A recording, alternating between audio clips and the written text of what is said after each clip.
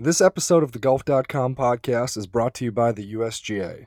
The next major event on the USGA docket is the Women's US Open in just 3 weeks. For more information on the event, visit 2017uswomensopen.com. Hello, this is Alan Shipnuck back for another podcast for the Knockdown. It is Monday morning after the U.S. Open. I am sitting in Michael Bamberger's expansive suite at the Pfister Hotel in downtown Milwaukee.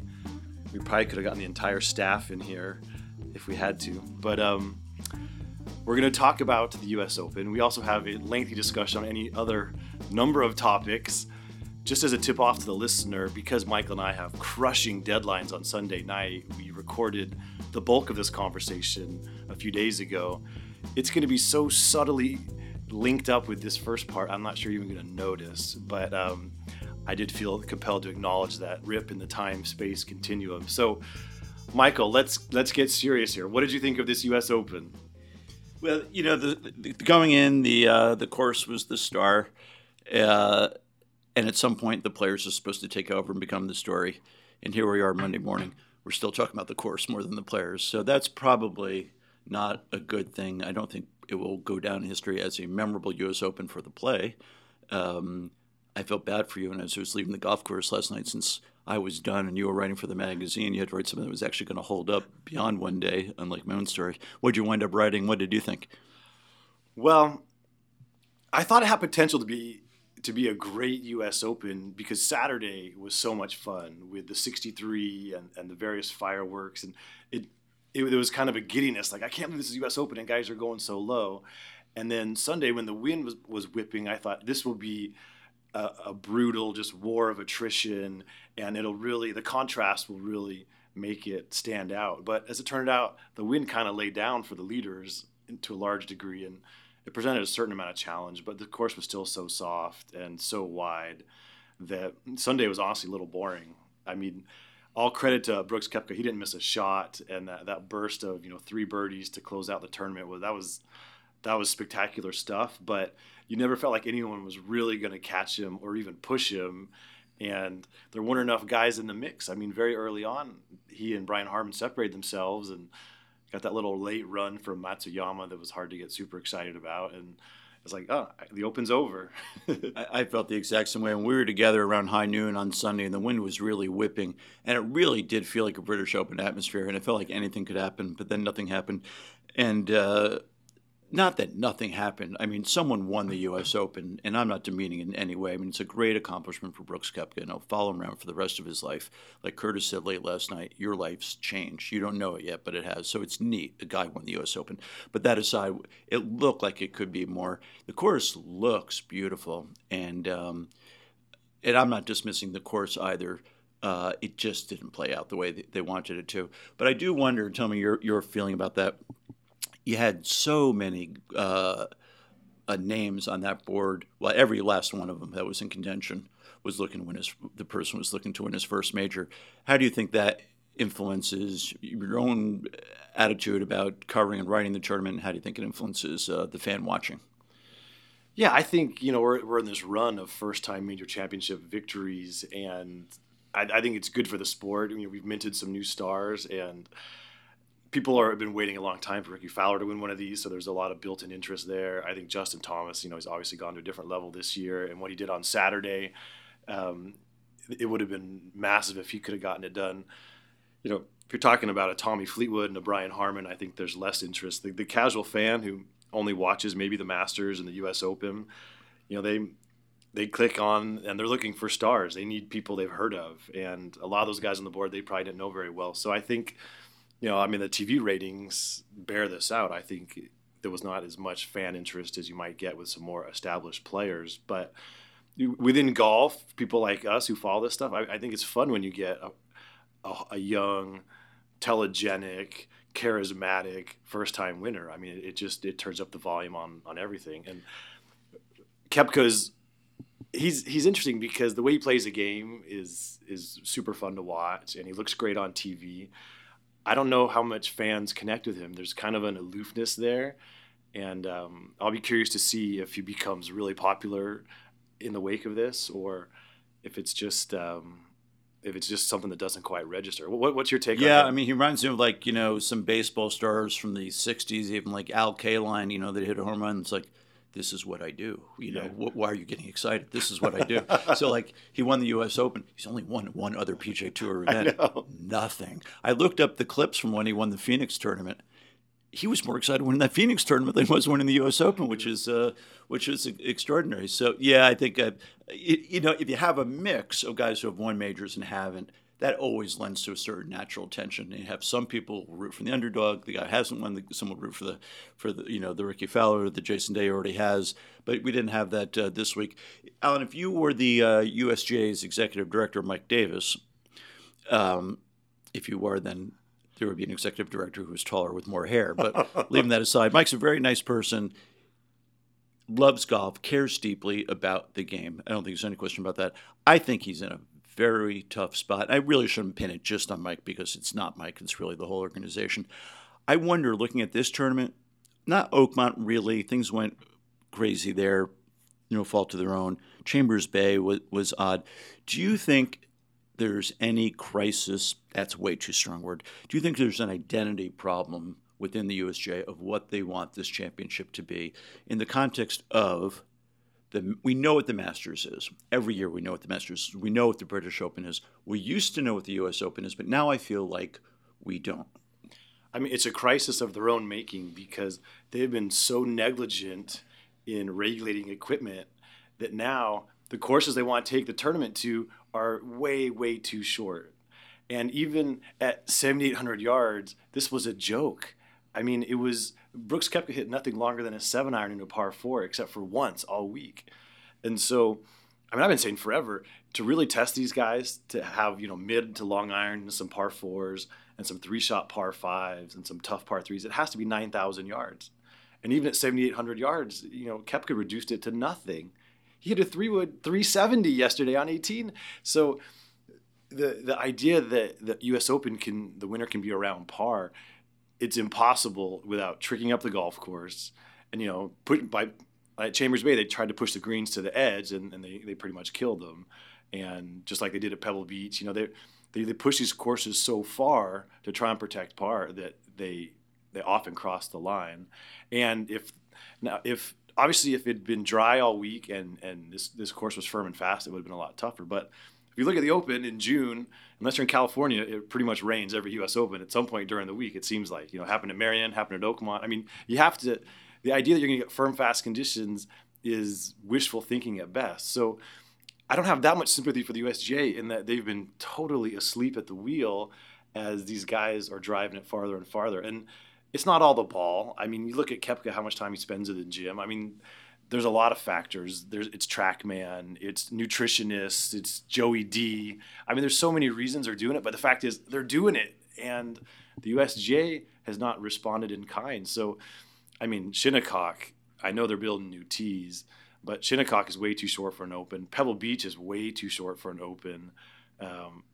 Oakmont, Dustin reduced it to nothing. That used to be the scariest golf course on the planet. So they've created this identity crisis, and I think they're going to have to accept that even par is no longer going to win a U.S. Open unless something freaky happens. And this was an ongoing debate all week on Twitter.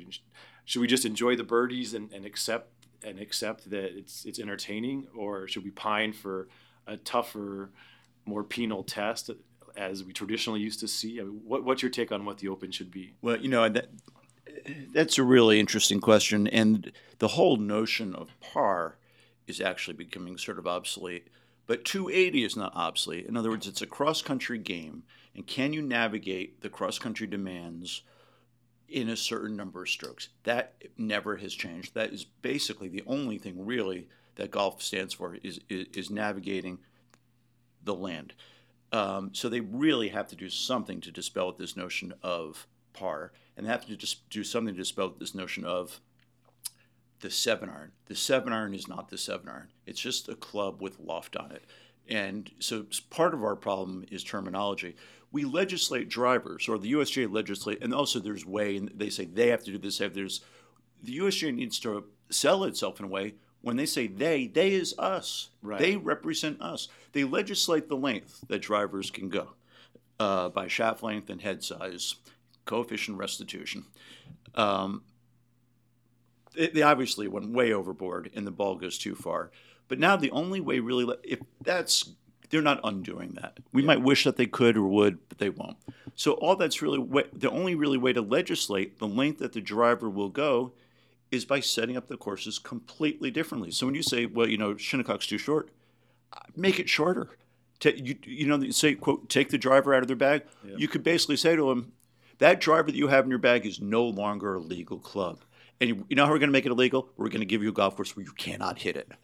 But because 9,000 yards, as you're speaking of, which, by the way, is about the right number, is 7 hours and 22 minutes on the golf course, and nobody wants that. No, it's a slog. But you're right. I mean, they could have 10-yard wide fairways. There's a lot of things they can do, but hitting the ball long and straight is a skill, and it's one of the most thrilling parts of the game. And do you want to take away the advantage these players have worked for and that they deserve? So if you have a U.S. Open where you can't hit driver, first of all, it's a little boring. And secondly, it's not real golf because it's such an important part of the game. So what have you wrought? And then it gets to another part, which is all of modern life. All of modern life's become a TV show. And the TV show that's called the U.S. Open requires Dustin Johnson to hit a driver with that ball in the air for 5.5 or 6 seconds before it lands. And Fox paid a lot of money for that TV show. And they've got to deliver. So it's very problematic. So we've done a good job here of identifying the problems. What possibly are the solutions? I mean, I guess it's a mix of things. You can certainly have, Chambers Bay and this place had such wide fairways. They were designed to play in the wind, and they were too wide for the Open. And I guess they could have made the fairways here 35 yards instead of 60. They still would have been pretty wide and somewhat accommodating in the wind. But if you caught a windy day and the fairways are firm, guys would have been in the fescue the whole time, and it would have been kind of Mickey Mouse. I mean, I don't know what the answer is. The problem is that the toothpaste is out of the tube on how far these guys hit it.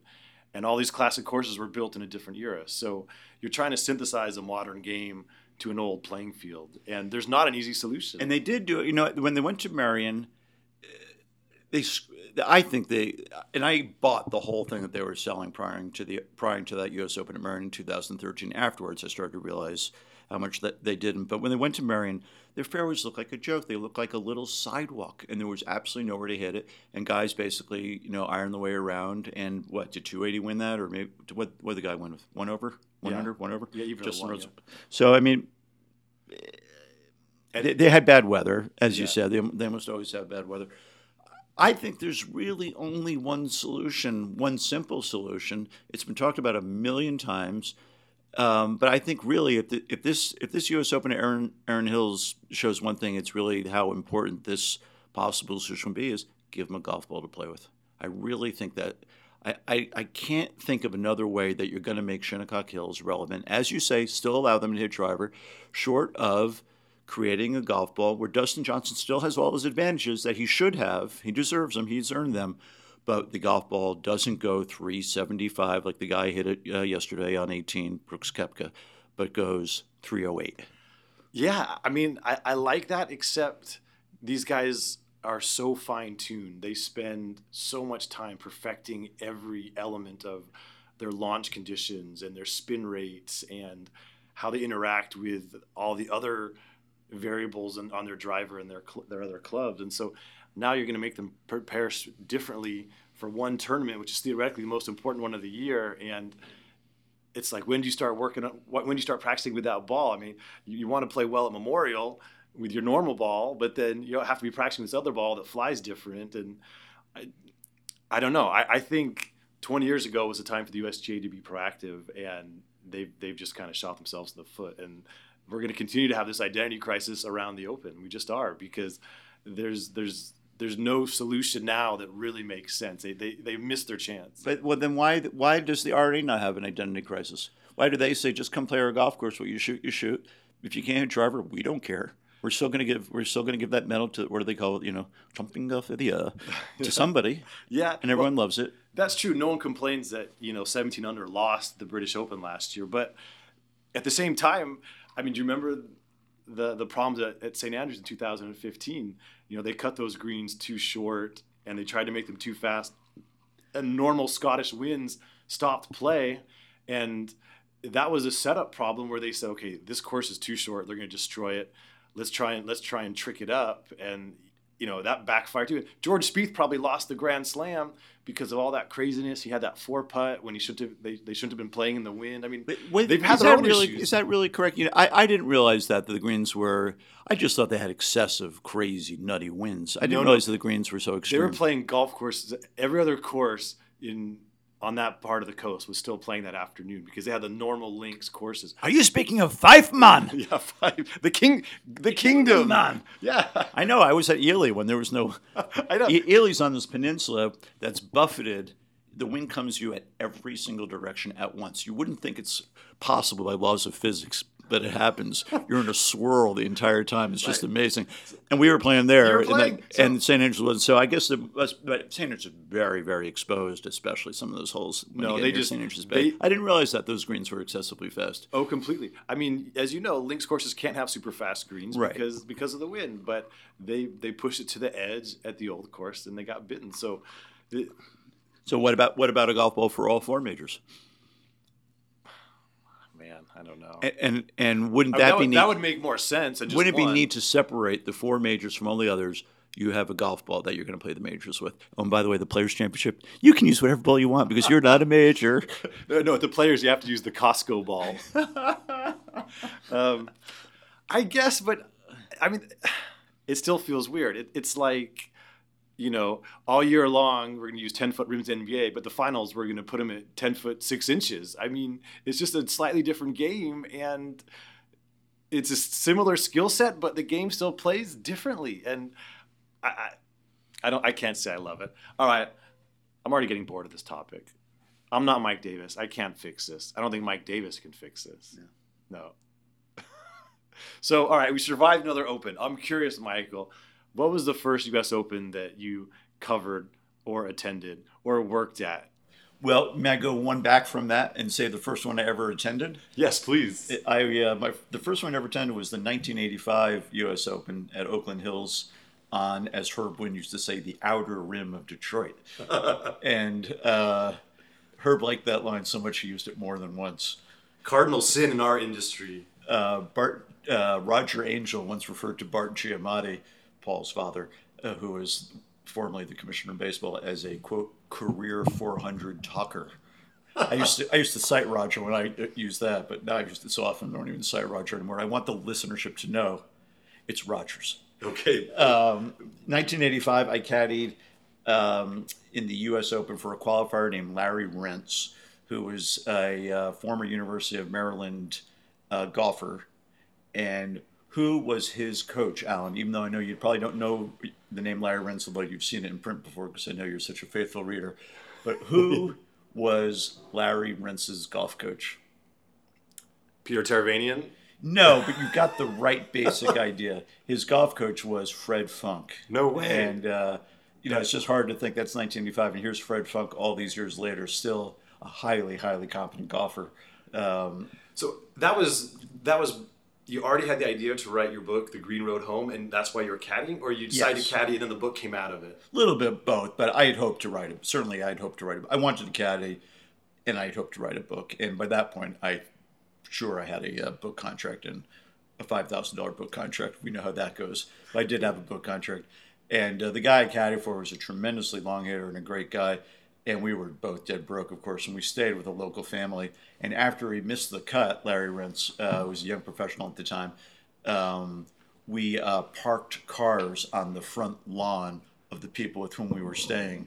In other words, that's how close to the golf course they live. You and I have a lot of experience doing that. I mean, yes, I love those people. I'll explain to the listenership our general approach, if I may speak for us jointly here, on parking as it relates to U.S. Opens. What's the cardinal rule? Well, it transcends U.S. Open. Basically, if you park farther than 100 yards from the clubhouse, you're a bad person. That's, I think, kind of how we feel about it. Yes, I think that's well said. It's the ultimate More test. broadly, I think we're trying to avoid shuttle buses. Oh, no. Shuttle bus is death. Yes. Only chumps take the shuttle bus. So Yes. you do whatever you have to. You lie to the security guys. You bribe the kids. You must get within a visual of the U.S. Open venue, or else you failed. And we'll pay cash money. Yeah, and we'll expense it. And that's what Rents and I were doing. So we were organizing. We probably got 30 cars on the front, or as they say, cars on the front yard of this suburban house near Oakland Hills. And we had a sign that said like "Park with the Pro" or something like that. And I don't know, Larry was giving out golf tees or something. But anyway, we had a lot of fun, and and that was the year that the Caddies came up with one of the all-time great names. Everyone knows, of course, that Andy North won his second U.S. Open. That week he won 3 tour events: Westchester, U.S. Open, U.S. Open. How's that? Strong. Do you know who finished second? In 1985, I could just come up with a random guess, but no, I do not. T.C. Chen. Oh, And, yes. and what were the Caddies calling him within minutes of that championship being over? Well, double chip, double Close. hit. You got the right idea. And then you explained to the listenership why Two-Chip Chen. 2 chip, yeah, of course. T.C. Chen, Two-Chip Chen. God, One of the best ever. One of the best. Yeah, for those who do not know this great mythology, T.C. Chen was this unknown guy from Taiwan, right? Yes. And he had a chance to win the U.S. Open. It would have been probably the greatest upset in golf history if he had done it.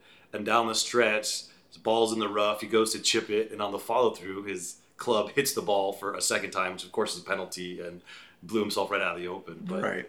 And Herb Wind wrote then, this has always stuck with me. It's just such a beautiful, generous kind of, and he was an old man then, how I would have loved to have seen our first Asian win our national championship or something like that. I just thought it was such a generous way of viewing the field. In other words, like here we are at the U.S. Open, and there would be a natural interest in a Ricky Fowler or Brent Snedeker, someone that we've seen along the way.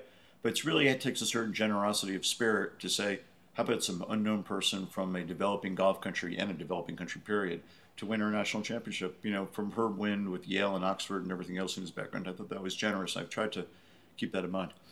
yeah, and that was way before golf was such a global game. There was no Golf Channel, there was no World Golf Championships. So these players who came from overseas were exotic, right? Yeah. I mean, you hardly saw them all year long. They just turned up. You didn't know if they could play or not. A guy like T.C. Chen could play, and no one knew it. And now, one quick message from the USGA. You may know the USGA for their 14 annual championships, which are widely regarded as the ultimate tests in golf. But there's more to the USGA than just the golf competitions. In fact, USGA scientists are currently working on what they call health of the game solutions. They're helping golf facilities reduce the reliance on water. The USGA innovation team has launched a resource management app that helps course superintendents better allocate their resources and ensure a better experience for golfers. That better experience is exactly what the USGA wants golf to be both now and 50 years down the line in the future.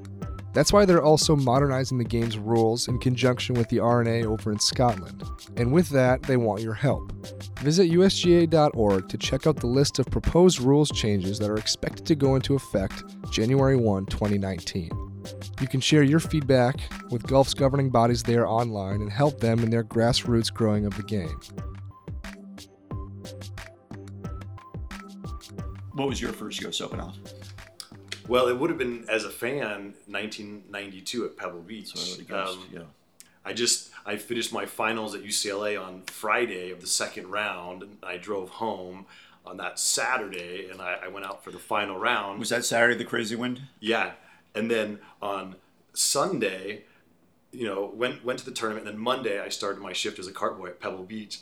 Wow. And all the guys were so incredibly bitter because they had spent 6 months just grinding and working crazy hours, and the month leading up to the Open, they were working around the clock practically. And I just show up, college boy, here to make some tips and play some golf. And I've never gotten the stink eye like I did on that Monday. What was the setting in which you met Mark Mulvoy? And perhaps you should explain to the listenership who is Mark Mulvoy, although, of course, as Mulvoy would tell us, they all know. Yeah, although in fairness, it should be pronounced Mulvoy! Mark Mulvoy is a legend in magazine circles. He was the managing editor of Sports Illustrated for many, many years. Also a diehard golfer, member of Pine Valley and the RNA and assorted other clubs. And when in my heyday as a child reading Sports Illustrated, he used to write this publisher's memo at the front of the magazine. It was signed Mark Mulvoy in his fancy script. And so I knew his name just as a reader, but my dream in life was to write for SI going back to probably the junior high newspaper days. And so at Pebble Beach, we used to get these printed out sheets of the next day's tee times. I'd always flip through them because it'd be Michael Jordan or whomever. And I saw the name Mark Mulvoy. And this was the spring of '91. I had just started at Pebble Beach. I was still a senior in high school. I was a customer service representative, also known as a cart boy, and those less delicate with the language. So I pounced on Mulvoy, and I said, "Oh, Mr. Mulvoy, my dream in life is to write for your magazine." And I'm an 18-year-old kid. He runs the greatest magazine in the world. He has absolutely no use for me. So he gives me his card and pats me on the head and sends me on my way. But I went down to UCLA, and every few months I'd send him a letter. Dear Mr. Mulvoy, I'm now covering women's rugby for the Daily Bruin. And never got a response. And in fact, the woman who opened those letters was Joan Rosinski, who is still at the magazine, and we still laugh about this. So 2 years of letters, no response. So fast forward to summer of '93, which was my last summer as a cart boy, and I'm flipping through the tee times, and I see Mulvoy again. And actually coming out the next day, which I wasn't even supposed to work, so I switched my shift just so I could be there. And I pounce on him, and I wish I could do his Beantown accent, which I really can't. But so I go through, Mr. Mulvoy, Alan Shipnup, blah, blah.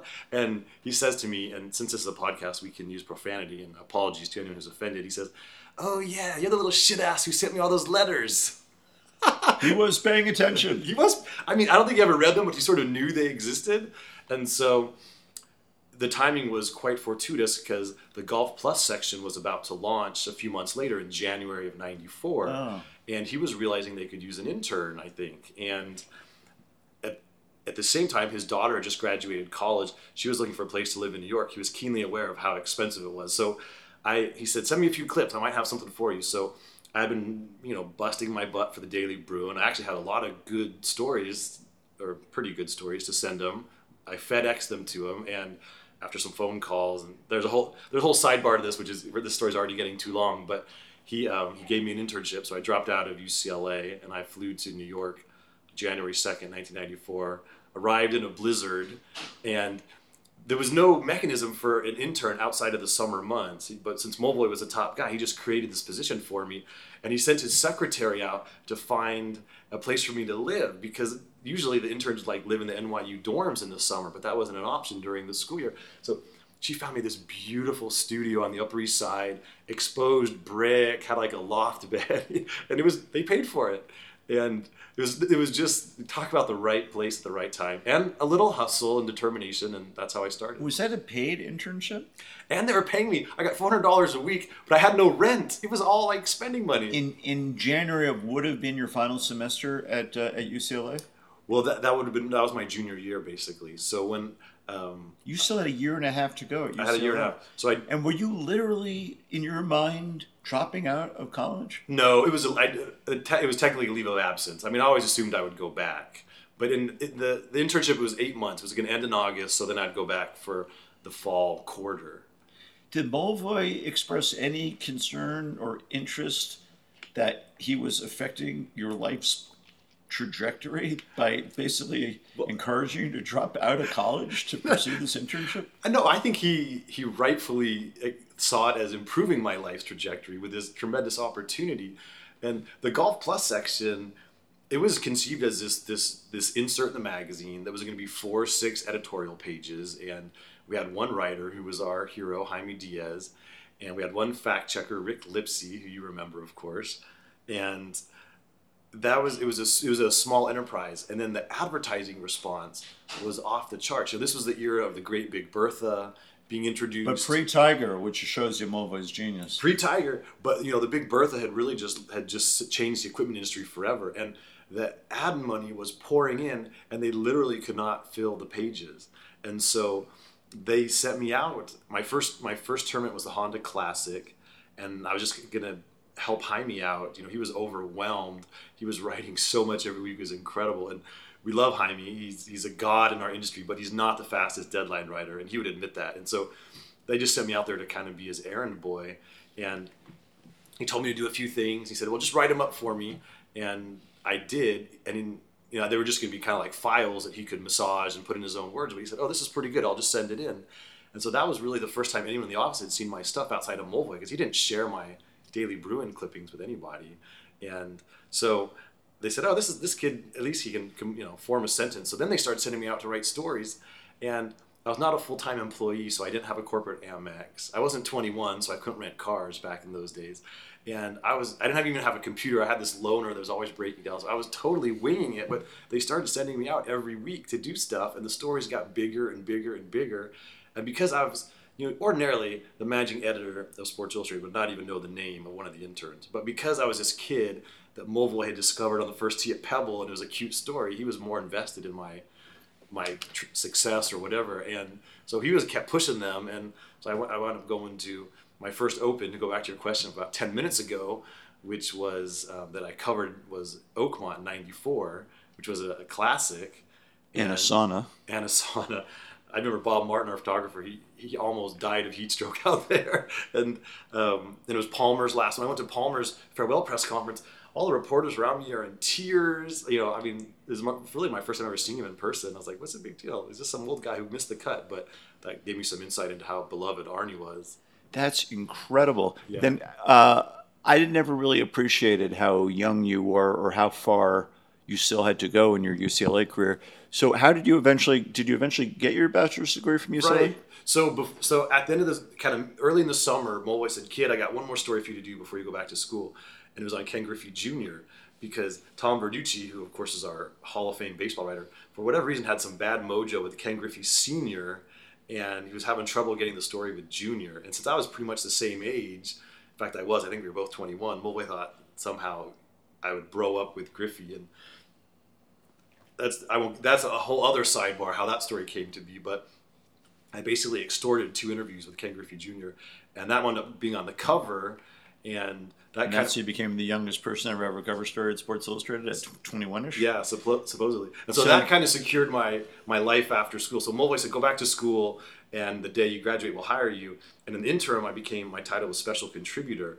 And so I would cut class and fly off and write stories. And for the 95 U.S. Open, I took my last final on a Wednesday, and then I caught a red eye into JFK, and I drove out to Shinny for the Open for Thursday morning. And amazing. Yeah, some crazy stuff happened. Wow, you got 3 great early U.S. Opens. Yeah. Just a quick side note on Jaime in that period. Jaime is now at Golf Digest, and as Alan alluded to, he's an absolute legend in our business. I'm sure the listenership knows the name well. Jaime. Hymiee, if you're looking for a phonetic spelling of it. So Jaime in that period is, not in that period, it'd probably been a little earlier, would be a guess, but maybe a little later. He was the golf writer for the New York Times after another legend, Larry Dorman, who had been the golf correspondent for the New York Times, went and worked for Callaway Golf. So now Jaime's at the Times as the beat writer, you can imagine. So Jaime goes down to Augusta, and he's taking a cab, and Alan's smiling already because he knows the story, but the listenership does not. So Jaime gets a cab from the Augusta airport, and he's going over to Augusta National, and he's got a Southern gent driving over there. And the guy says, "And what's your name?" And Jaime says, "It's Jaime. What do you do?" He said, "I'm a reporter for the New York Times." The guy says, "Jaime Diaz, New York Times. Jaime, you a Jew?" It's so good. Jaime is not a Jew. Herbert Warren Wynn, earlier mentioned, I about fell out of my chair when I learned this. Herbert Warren Wynn could not be more British than anybody you've ever met in your life, between the tweed coats and the Yale undergraduate degree and the Oxford graduate degree and flying for the RAF during World War II. Jew or not a Jew, Jew. That was a shocker to me when I learned that one. But so you had 3 unbelievable opens for your first open experiences. The crazy weather at Pebble. Yeah. Sauna at Oakmont, and then spectacular days and nights at that 95 U.S. Open at Shinnecock. Well, so at Shinnecock, it's kind of like Pebble Beach. Well, it's not even a good comparison. There's no high-rise hotels out in the Hamptons, right? So it's hard to find a place to stay. So we rented this house for all the SI people, and it was fun because none of the bedrooms even had desks. So there was just one dining room table. We'd all sit around and write, like 4 or 5 people. It was kind of like you'd picture in the movies. Everyone's like hunched over the computer and sighing and profanity and making like smart aleck remarks. And it was quite collegial. But on Sunday night at like 2 a.m, we're all grinding on our magazine stories. And Jaime, he's like, I'm just going to take a little nap. I'm so tired. He's like, wake me up in 20 minutes. So he goes and he lays down in the living room. It was like literally the middle of the night. And so I go and I do as I'm told. I shake him awake. He's like, no, 20 more minutes. I said, all right, fine. And so he does. This goes on like 3 or 4 times. Now, I mean, deadline is coming, right? It's like 7 a.m. when you got to file. At this point, it's probably 3:30. I don't know. And I'm pretty much done. I want to go to sleep.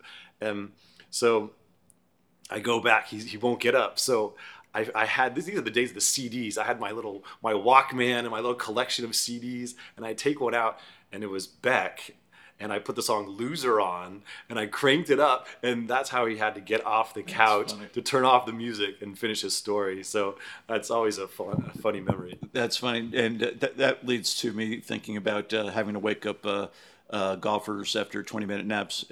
You probably know this story. I think I've told you before. They've probably written it. But after the '99 PGA Championship, which was when Tiger beat Sergio in Chicago at Medina, I believe. Is that Medina? Yeah. And I was flying to California, where my wife's family lives, and I got upgraded first class on an American flight. And Fred Couples happened to be sitting across the aisle from me, and we knew each other a little bit, and we were chatting. And Ben Crenshaw was going to announce the Ryder Cup picks the next day.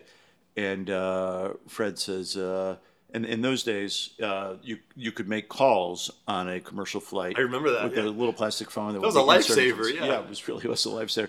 So Fred says, I'm going to take a nap for 20 minutes, much like Jaime did with you. Could you wake me up because I've got to call Crenshaw. So the 20 minutes passed, and I think my memory is that Fred woke up on his own. He went, reached in for the gray thing, and I went to the head because I wanted to give him a little privacy. And he called Crenshaw, and he really wanted to make this Ryder Cup team. It was important to him. And, Fred, Fred is a Coppola, is by Freddie actual Coppola, fact, yeah. And he gets he's dark, he's Mediterranean, and after a 4 or 6 days in the sun, he's really dark.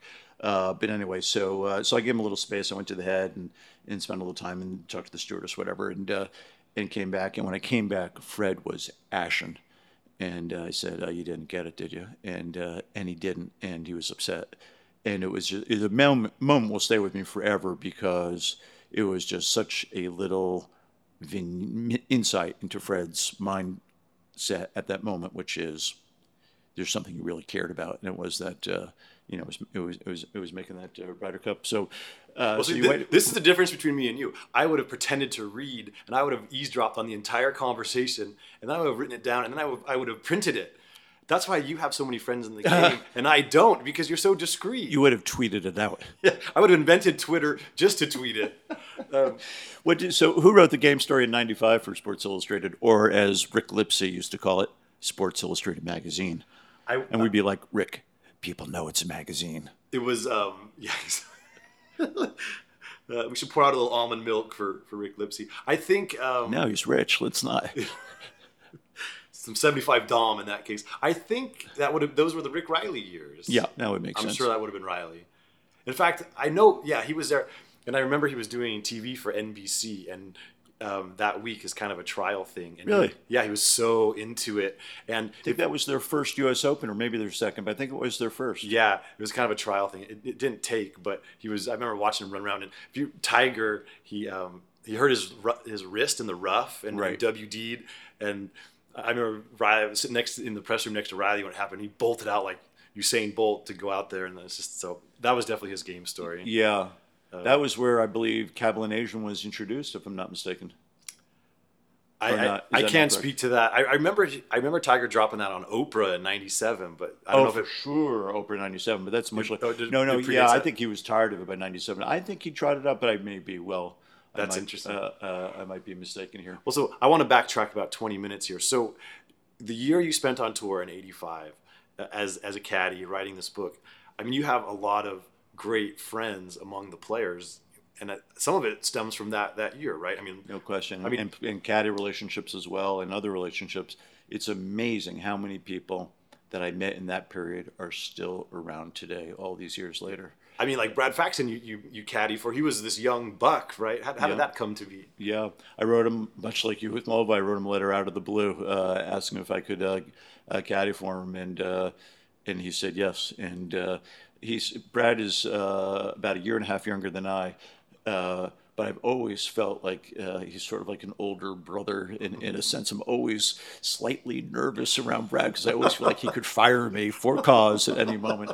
But I really love Brad. I think he's doing a great job with the Fox broadcast team. You and I have done a little Fox work this week, and it's impressive how many moving parts there are to getting out that U.S. Open telecast. And I think it's always been in a complicated show. And it's interesting, like the other day, you and I were talking to Lance Barrow, the longtime producer for CBS, and he was talking about, how hard it is for him to write a letter. Well, you and I can write letters, but that speed of how TV works, we're accustomed more like this, No one's rushing us along. So it's just interesting how you have so many golf fans, and it's neat and lucky for us that they want different things from different news sources, whether it's your Twitter account or putting on Fox or putting on Golf Channel or reading Golf Magazine or Sports Illustrated or reading golf.com.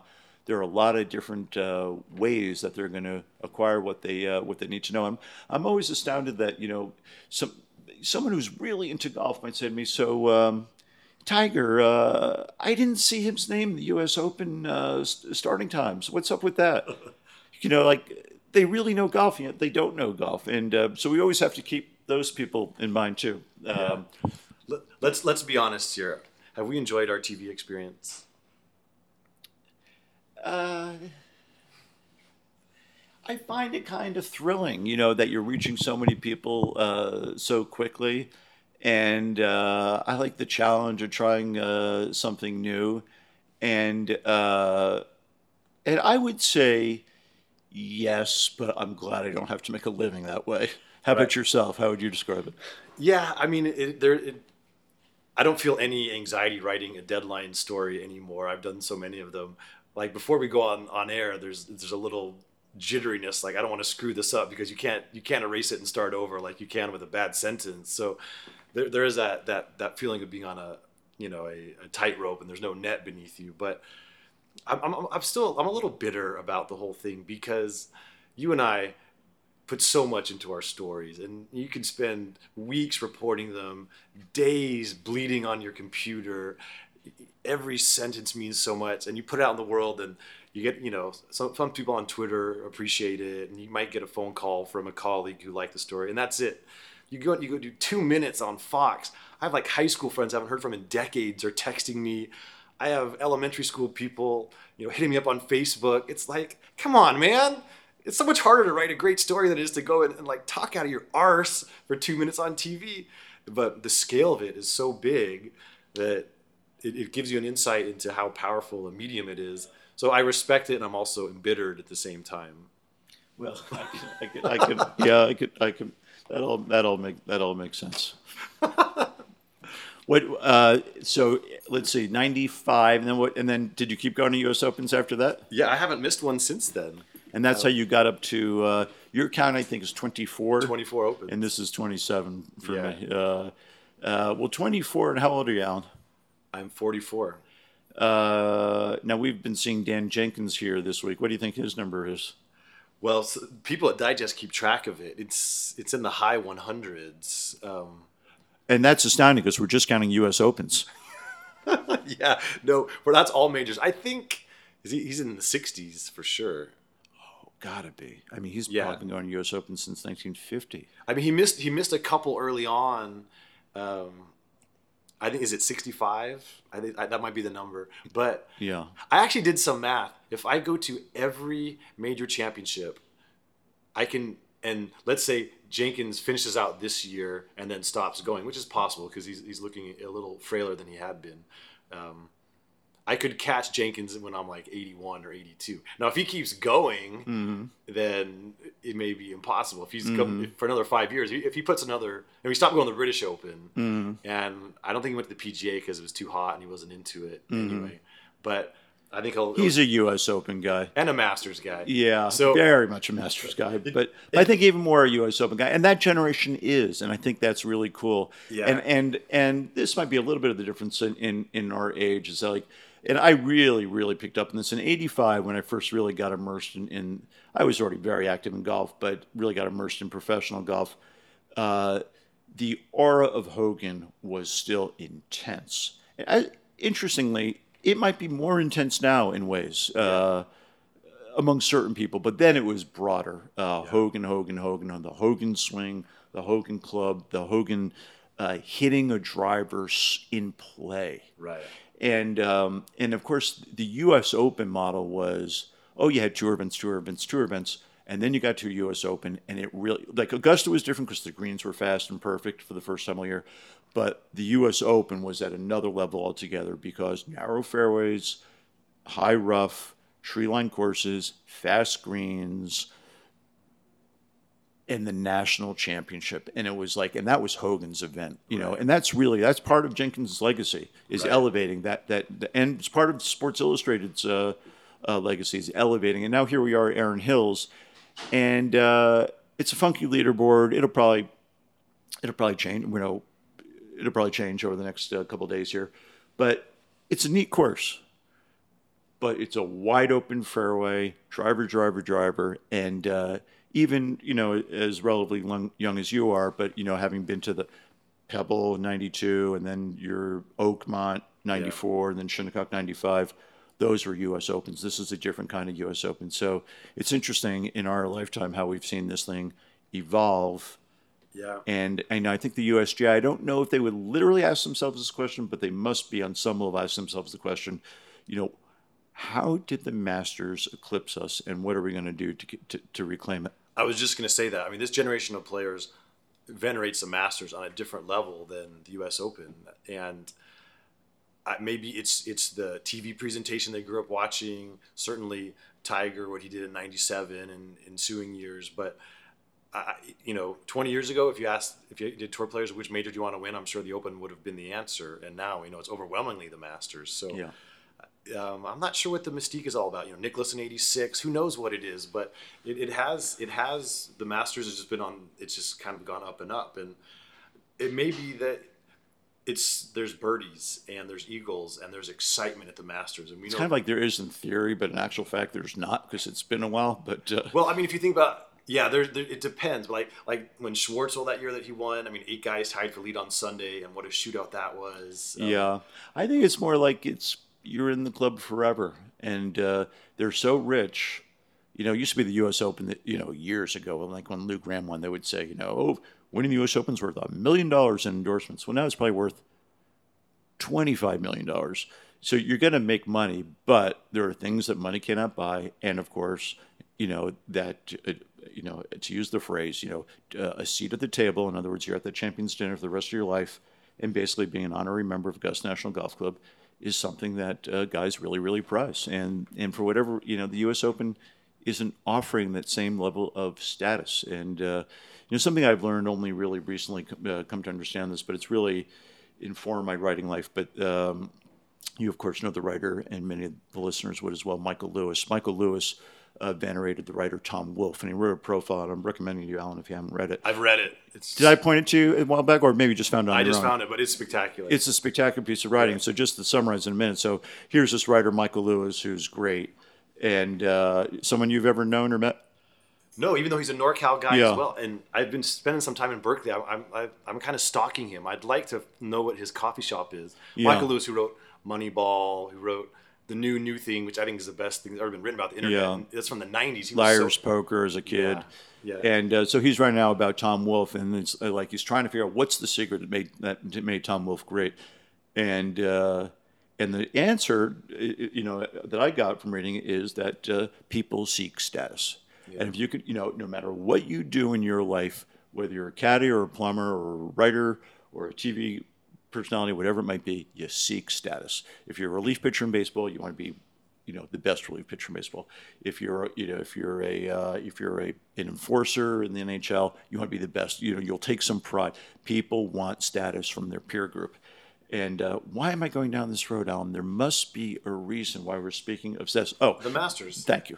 And the Masters offers Yeah. more status to the peer group Yeah. than the U.S. Open does That's right true. now. And let me tell you something who would vehemently disagree with this is Curtis Strange and many others who have course. won the U.S. Open, not the Masters. Yeah. And I think it's cool that, they're so proud of that. And they're probably right. There probably is more greatness to winning a U.S. Open than winning Masters. It's certainly harder to win a U.S. Open than winning a Masters. But And it's neat. yet, I think a couple other things play into this. One is Greg Norman, the man who had everything but never got the green jacket. And I think that drove home the point you're making is that you just, no matter what you do in this life, you have to win that jacket, and he never did. And then I think also, the list of winners at Augusta is the most glittering of any major championship by far. You're talking the greatest of the great, and the Open certainly has produced a lot of dynasties. Well, and that's partly due to style of golf. Yeah. It encourages brawn and finesse, whereas the U.S. Open golf, the traditional U.S. Open golf, as you saw at 93 at Oakmont, is point-to-point plodding golf. And that's why, the three greatest of, let's say, post-war American golf, Hogan, Nicklaus, and Tiger Woods, for all their many skills, they thought their way around the golf course better than anybody. Those three. You take that with tremendous drive and talent, and you've got an incredible. And that was the thing that was so prized by the peer group. Probably until, as you were saying earlier, that Callaway driver came out, and it was like, how far can you hit it? Yeah, that was definitely a transformational What was the moment. first U.S. Open game story that you wrote? Let me think about that, because I did the Probably 90. when Riley left, right?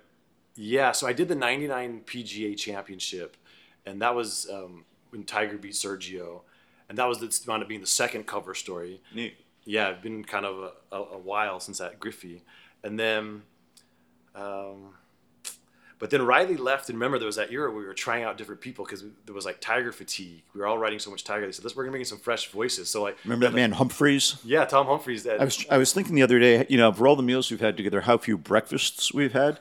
But there was one week when Tom Humphreys, we were at Birkdale, or we were at Lytham, maybe. Lytham. It was in 2001. It was when Duvall won. And we rented a house together, and it was you, me, and Tom Humphreys from one of the Irish papers, the Irish Times, or the Dublin Times, or the Irish Times. And there was a breakfast place right there in the Village Square, and we had a number of breakfasts together, you and me and Garrity and Tom Humphreys. Okay, so it would have been I guess it would have been 2001. That was Southern Hills, Retief Goosen. Oh man, talk about your sweat boxes. That was hot. That was hot. But you know what? That turned out to be that's a fun story. Retief Goosen won that U.S. Open. Well, it was really boring, and then it was really thrilling because Sink missed that 18-incher on the 72nd hole, and there was everyone just fell on their sword on the last green, So just a quick aside here, people play these casual matches and they want to give these 18-inchers. If you don't think an 18-incher is completely missable, you have no idea what you're talking about. Ask Stuart Sink. For real. So that was actually an interesting story. So, and Retief Goosen, we know, was a great golfer and an extremely boring person. Just was. The one thing that everyone knew about Retief Goosen, he'd been struck by lightning, but that's all you ever heard. And I became obsessed with finding out more about this. And so for 2 days, like after his press conference on Thursday and after his press conference on Friday, I waited him out and I said, who was with you the day you got struck by lightning? Like who was on the golf course? The first day he said, I don't want to talk about it. I'd rather not speak to that. And then the second day I said, Retief, I'm not going to stop asking you. You got to tell me who was there. So he gave me the name of a guy. He said, I'm not in touch with him. This is basically pre-cell phones, really. And he said, I don't know how to reach him, but this is his name. And so with the time change in South Africa, I was staying up late every night trying to find this guy, calling golf clubs, calling every little lead I could find on this one person whose name escapes me. It's in the story. And I finally got him like on I think it was Saturday night about 2 a.m. And he was waking up, I believe, on Sunday there. And he told me everything, and it was harrowing. I mean, he told me, he saw it happen. He ran to Retief. The clothes had been burned off of his body. His shafts had been welded together in his bag. The smell of burning hair was overwhelming. And that Retief had like swallowed his tongue, that he like reached in, pulled his tongue out, and he was screaming for help. And there was a doctor who happened to be on the next fairway who came over and did like CPR and saved his life.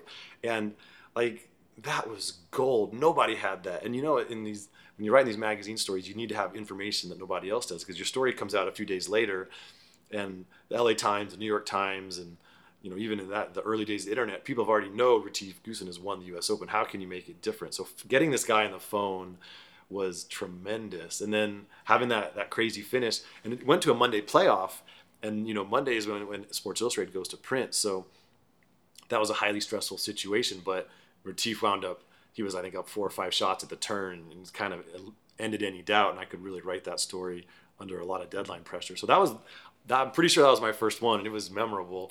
Well, that's always been a hallmark of your game stories is good reporting. And, we talked about this last time, and that follows the Sports Illustrated tradition. And, yeah. That was what I learned from Riley. Everyone thinks of him as this stylist and this all these great one-liners, but it was the reporting. And so, that's and I'd forgotten that about the guy pulling out Retief's tongue, which might explain the reluctance to talk all these years later, as it's difficult to do. But the Afrikaner golfer, and we've had some experience with this, can be a challenge to write about.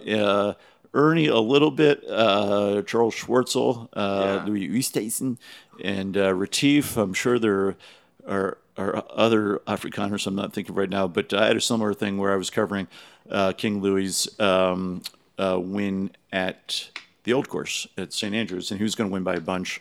Didn't he win by a bunch? He did. And so I was in the same situation that you're in, talking about Retief, and he grew up on a farm in Africa, which is a beautiful sentence that what's her name began her book with. Yeah. I grew up on a farm in Africa. But anyways, he grew up on a farm in Africa. So I got his dad on the phone. And,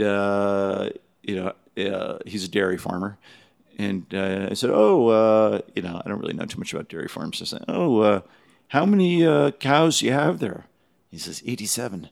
And I said, but he's not a chatty guy. I'm looking for stories. I'm like, dude, I need stories. I got to fill up, I got to write 2,200 words here. Help me out. 87. How many of your cows have names? And, Gary Van Sickles sitting next to me. He's like, how many of his cows have names? Is that really the best you've got? And the guy says, 1. I said, what's that cow's name? Elmer. I was like, could you please give me something more, like more than a one sentence? But that's how goes our business. Can you describe Elmer's personality? It's a cow. Bovines do not have personalities by definition. Well, it can be tough. Like this J.P. Fitzgerald guy is from McIlroy. McIlroy was winning that British Open at wherever he went at Hoylake. And Hoylake, is that right? Yeah. That sounds right. And so it's Saturday night. And I know J.P. a little bit. And I said, can I get, he doesn't like talking to reporters. Can I get one question? And I get one question and he gives me a 4-word answer. And then I started going to the second question. He says, you said one question. I said, okay. Yeah. It doesn't always work out. So actually, when Schwartzel won, and again, that was an absolutely zany Sunday when so many things happened, and you could have had so many sexy winners, and then Schwartzel pulls it out. And again, he was a good player who'd won a fair amount around the world, but really knew very little about him. And so I got him on for a brief moment on after his press conference, before he got in the cart to go back to Butler Cabin to celebrate with his family, and someone had told me that that Schwartz would like to go in the bush and hunt big game, and that's pretty good. You get a couple paragraphs out of that, and so he's sitting on the cart. They're about to ride away. I said, Charles, I understand you're a hunter. He says, yeah, I'd like to get out there and chase the animals. And I said, have you ever brought down any of the big five? He's like, well, yeah, that's a good story. And then the guy says, sorry, we got to go. And the cart zooms away. I'm like, oh, kills me. So now I know the choreography quite well of Sunday night at the Masters. So he's done his press conference. He's going back to Butler Cabin. They give him like 15 or 20 minutes to be with his family. And then they walk out of Butler Cabin and they walk to dinner with the membership in the clubhouse. And there's about a 50-yard walk. And so I decided this was potentially such a good anecdote that I knew nobody else had. I'm going to wait it out and I'm going to get him then. Even though the deadline pressure is immense, I'm dying to start writing my story. I make the decision it's worth it to wait 20 or 30 minutes because this could be great. It could be very colorful and maybe it could, kind of it could make the whole story. And so I'm kind of hanging out, and even though it's Sunday night and everything's getting taken down, there's a lot of people coming and going. It's still Augusta National where they're very uptight, right? And there's this one security guy comes by and he looks at my badge. I said, I'm just waiting to do an interview. He says, okay. And that was it. But he didn't, it wasn't a fully sat. So he's kind of lurking. And so Schwartzel comes out of Butler Cabin and Billy Payne has his arm around him and they're yucking it up. And so now I have like a split-second choice to make. Do I go and try and get a word in with Billy Payne, right there, or do I just let it go? I've already invested a lot of time in this, and I'm kind of desperate. Like, I don't have that much on the winner, and I'm like, I'm going in. I'll put my shrapnel jacket on, and I'm just going to see what happens. And so I walk up, and they're in mid-sentence, but they're walking. I mean, I literally have only like maybe 20 seconds to answer this question. I can't wait it out because they're not standing. They're walking towards this dinner. Once you get into the dinner, you can't get up there. Right. Although I did with Zach Johnson. That's a whole other story. And so I just walk away and say, Mr. Chairman, I'm sorry. I was in the middle of a conversation with Charles earlier and we didn't get to finish it. And I just wanted to ask him one quick question. And he recoils like I'm holding a cobra in my hand. And he being Billy or Billy. Charles didn't really care. He would have answered the question. Right. But Billy recoils and he says, he's like, son, this is not the time nor the place. And they keep walking. And I'm like, oh, well, whatever. But then the security guy who'd been lurking this whole time, he comes up to me and he says, that was not appropriate. I said, I'm sorry. I'm a reporter. He's a golfer. I had a question to ask. He said, we're going to help get you off the grounds a little faster tonight. So he gets on his walkie-talkie. Can we get security to, Butler Cabin? I'm like, really? I mean, this is so silly. And so they got a guy to come and like drive me in a cart, and his job was to like evict me from the grounds. And I kind of gave him the slip this was the old press room. There was different ways you could get in. He went right, I went left. He didn't know where I was sitting. I gathered all my stuff up and I just walked out. Yeah. And went back to the house to write because I didn't want like to be seen by the entire press corps being let out by my earlobe. Right. But so, that was an attempt to do some original reporting that failed miserably. Yes. Well, you use an interesting word there because, to return to the theme of TV versus, writing, which is what we really do. But TV is appropriate. And they seek to be appropriate. Understandably, if you look at Fox, they have a relationship with the USGA. They need to honor that relationship. And I respect that. But we don't work for anybody except for Sports Illustrated and Golf.com and related properties. But basically, Sports Illustrated. And our bosses really are, as old-fashioned as it sounds, their readership.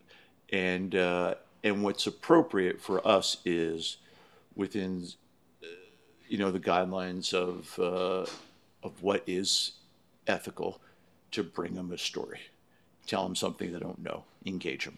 And so I guess what I'm trying to say is there's so much more gray area in what we deem to be appropriate versus what TV does. So it's really a very, very different sort of thing. But maybe that's why we have some value that we could bring to TV. But I think it's also why we like to do what we do. I mean, you have to ask the question, do I have any regrets about that situation? Zero, because if I hadn't tried, I would have felt like I completely let myself down. And 3.1 million subscribers, because maybe it would have been the greatest hunting story of all time, and it could have been spectacular, and it was worth getting hassled over. But I mean, the difference is if I'd walked up with a camera and a sound guy and a lighting thing, they would have stopped and done the interview, because it's like people are mesmerized by the apparatuses. It's like, ooh, it's TV. We got to do this. So it's an interesting dynamic. Or you and the crew would have never been there in the first place, because you would have known that area is off limits. Right. And there's rules to be followed. Yeah, that's true. Well, rules are not to be followed. They're suggestions, and we can... That's our view. We can apply them as necessary. Yes. Yes. Yeah. All right. Well, Michael, as always, a pleasure, Alan. This has been tremendous. We're gonna serialize this. Okay. This conversation's not ending. It's just being paused, and we're gonna get back to it. So, all right. It was fun. Enjoyable. All right. Thank you. And I should thank the listeners for putting up with us. Hopefully, some of this was of interest or value to you. If not, we'll return to our regular programming with lesser-known figures in the game, like major championship winners and assorted others. But thanks for listening, and this is Alan Shipnuck for The Knockdown, signing off.